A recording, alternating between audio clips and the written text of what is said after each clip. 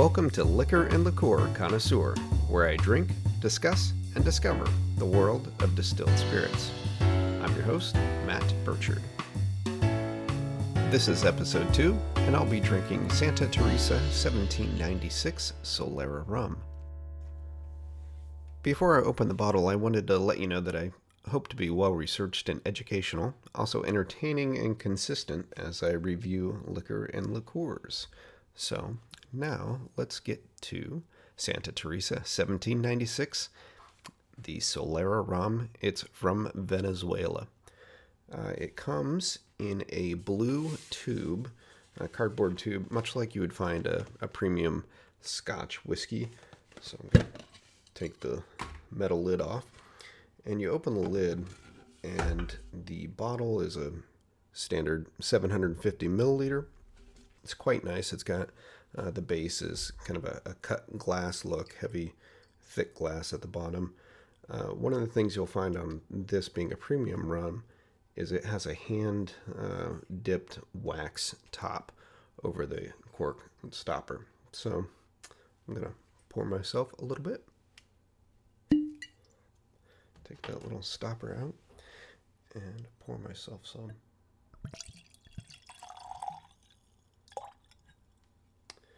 Another thing to note is the way that I do tastings. I taste liquors and liqueurs neat at room temperature, and I use a nosing glass, and this is a tulip-shaped glass typically used in whiskey. It allows the aromas to gather at the top and kind of be concentrated as you taste them. So the Santa Teresa is an aged rum. It's aged 4 to 35 years and done with the Solera process. I'll talk about that more in a little bit. But it's got a nice kind of amber reddish color to it. It's a 40% alcohol by volume, so it's got fairly significant legs, which are the kind of the tiers of alcohol sticking to the glass as you swirl it. Let's smell it. You get a bit of, obviously the alcohol flavors on the nose, but also then a fruitiness. It's pretty good. So let's give it a taste.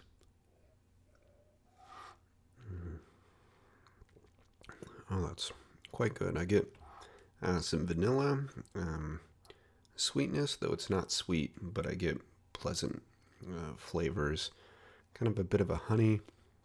There's a peppery kind of spiciness to it. A little bit of alcohol burn, but not bad at all. And for me, I get a kind of a lingering bit of tobacco flavor. That's quite nice. Yes, I enjoy this.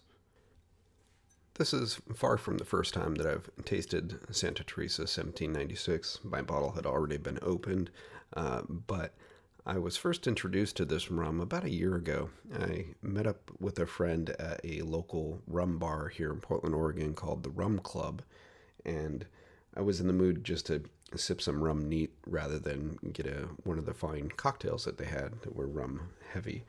And so they had some rum flights on the menu. So I chose one that was moderately priced. And when the server brought it out, the 3 selections were arranged on a board kind of from light to dark. And the 1796 was the third, the last rum. And the server described the first 2. And they were unremarkable because I don't remember them, but recommended I try those 2 first and then save the best for last, which would be the Santa Teresa 1796. And it was really from the flavor complexity and the profile was the reason for that. But I also remember the server said that the 1796 was hands down his favorite in the whole bar, which to me said something considering it's a very rum-focused bar named the Rum Club. And he said that he loved it so much, he said, imagine it just concentrated and poured over pancakes in the morning. And that description of a rum was something I'd never thought of. So when I tasted it in the flight, I enjoyed it so much I ordered a glass separately so that I could get a full pour. And before I'd left the bar, I went up and asked the bartender to show me the bottle so I knew what it looked like. I took a picture with my cell phone so that I had something to reference so I could go get me one at a later date, and it has served me well. So the history of this rum is rather interesting. It's from Hacienda Santa Teresa, which is an 8,000 acre estate in the northern part of Venezuela, and it was founded in 1796. They didn't actually start producing rum at the hacienda until 1830, but that was only 34 years after the estate was founded. So it still does give them the title of the oldest rum brand in Venezuela. The hacienda produces other rums for the domestic Venezuelan market that aren't available in the U.S., so only the 1796 is exported, and that's what's available if you're looking here in the United States. So all the other rums in Venezuela, they refer to as RON. That's just the nomenclature. It's RON versus RUM, and that's common of some of the rum-producing countries in the northern part of South America and kind of southern Caribbean area there. Hacienda Santa Teresa is family-owned and operated still to this day. They're on their fifth generation. It's the Vollmer family that runs it, and the current CEO is just about 50, so he's probably got some years yet before he hands the reins over to the next generation. But what has brought this particular rum to my glass today, it was a distribution deal with Bacardi in 2017. So it's only been 3 years that this has really found a kind of a mass market appeal.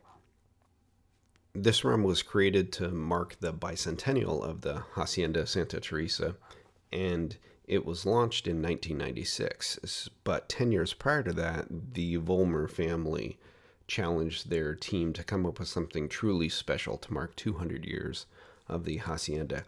And what they came up with was 1796, and they blended some of their aged rums and employed the Solera method to achieve this. And so I'll tell you a little bit more about the Solera method and what Solera rum means, because it's something that often is not explained much.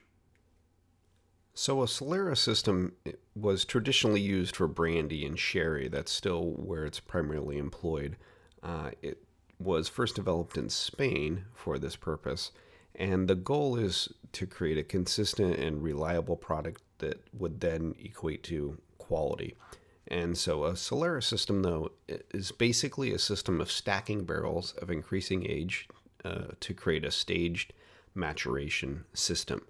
And Solera in Spanish means on the ground. And so you'd have a row of barrels or casks on the ground that will have the oldest aged spirits in them, and that's referred to as the Solera.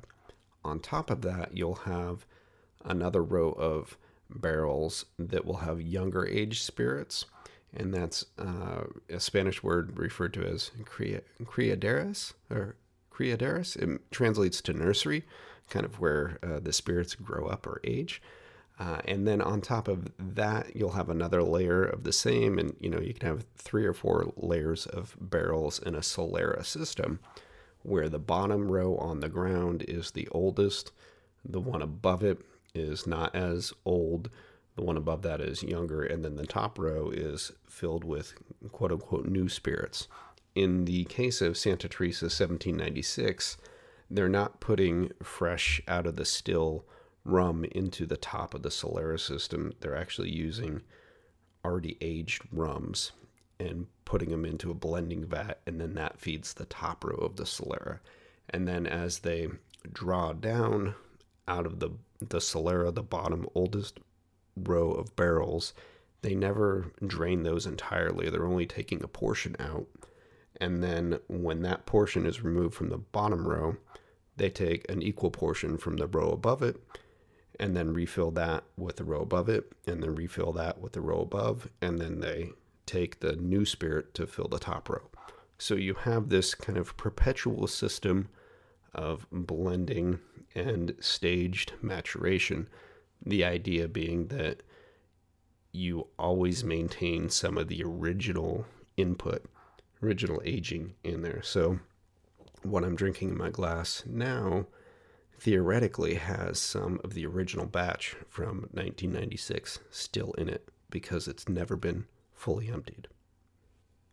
One of the things that makes 1796 so special is they're not putting new unaged spirits in the top of the Solera system.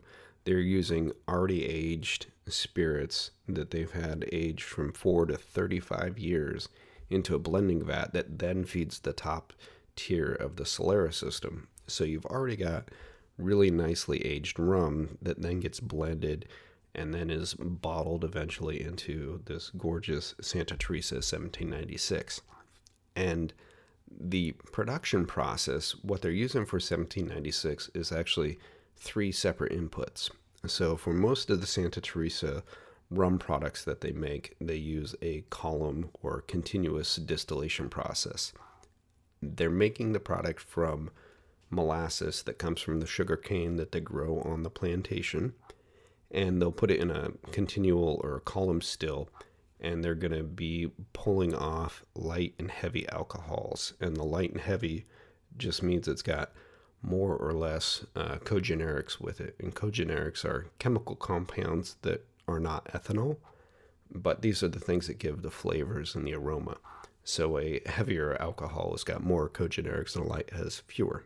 So you've got these two inputs, the light and the heavy, from continuous distillation that they're taking separately, and then they're aging those two for 4 to 35 years.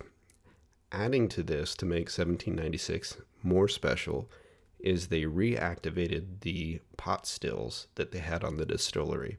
They had abandoned the pot stills for increased production capacity that you get with a column distillation or continuous distillation sometime before, but they reactivated the pot stills for 1796, and the pot still brings more of those cogenerics through, so you get more of the flavors and aromas, and that's typically how most whiskey is made as well. So you've got 3 different distillates that they're aging, and they'll age those all in used American oak bourbon barrels for a number of years, and then they'll take those, and once they've selected the appropriate aging time, they blend them in a blending vat, and then what's in the blending vat feeds the top tier of the Solera system.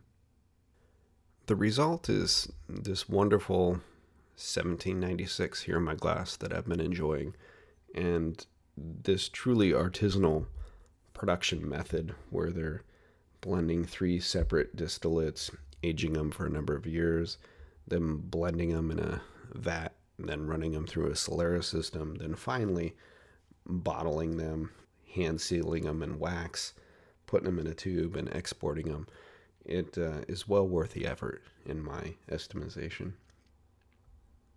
The Santa Teresa 1796 website has a nice video on it that visualizes the production process from sugarcane to bottling, and we'll show you what the Solera stack kind of looks like visually. So I'll have a link to that in the show notes for this episode as well.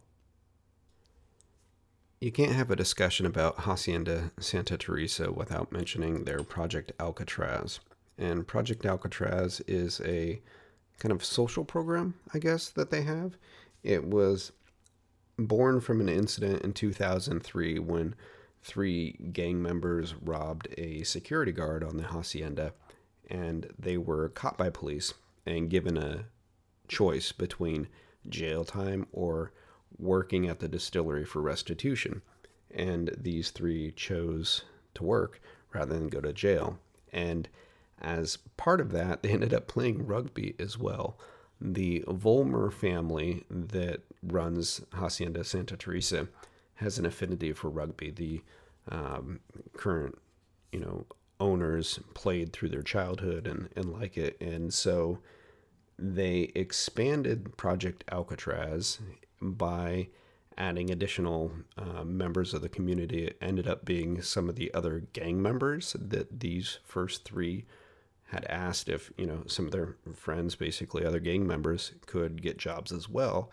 And then eventually it expanded even to rival gangs. And as the story goes, more gangs in the area. And so a lot of these young men were employed under the Project Alcatraz program that they have. And it's been recognized worldwide as a model of sort of social entrepreneurship. I guess Harvard did a case study on it. The World Bank recognized it as a great social program. And to this day, it's apparently helped hundreds of young men. And notably, it's reduced crime in the areas where Project Alcatraz takes place. So that's something that's very good, that is unique to the distillery. So I guess in some small way, if you're enjoying some Santa Teresa 1796, you're helping to support Project Alcatraz. Many spirits will have a cocktail that they're kind of known for. Santa Teresa 1796 does not. And actually, frankly, you probably should not mix it. It's meant for sipping. It's best served neat. I know my entire bottle will be consumed neat at room temperature, but I've read it does make a good rum old-fashioned if you're so inclined. But from a cocktail standpoint, this isn't a mixing rum. So that'll pretty much bring us to the end of episode 2 of Liquor and Liqueur Connoisseur. So thank you, the listener, for coming on this journey with me, and hopefully you found this episode on Santa Teresa 1796 kind of educational, entertaining, and inspiring. Hopefully you'll go pick up a bottle or try it at your local bar next time that you have the opportunity. As always, if you enjoyed it, tell your friends, subscribe. Show notes are on the website, Liquor and Liqueur Connoisseur, also on Apple Podcasts or pretty much anywhere that you get your podcasts. The show is on social media. You can find us on Facebook, Twitter, and Instagram. Please leave your comments, corrections if there are any. I welcome them, and feedback. And also, if you have suggestions for other liquors or liqueurs that you'd like me to feature, please reach out and let me know. Until next time, thank you very much.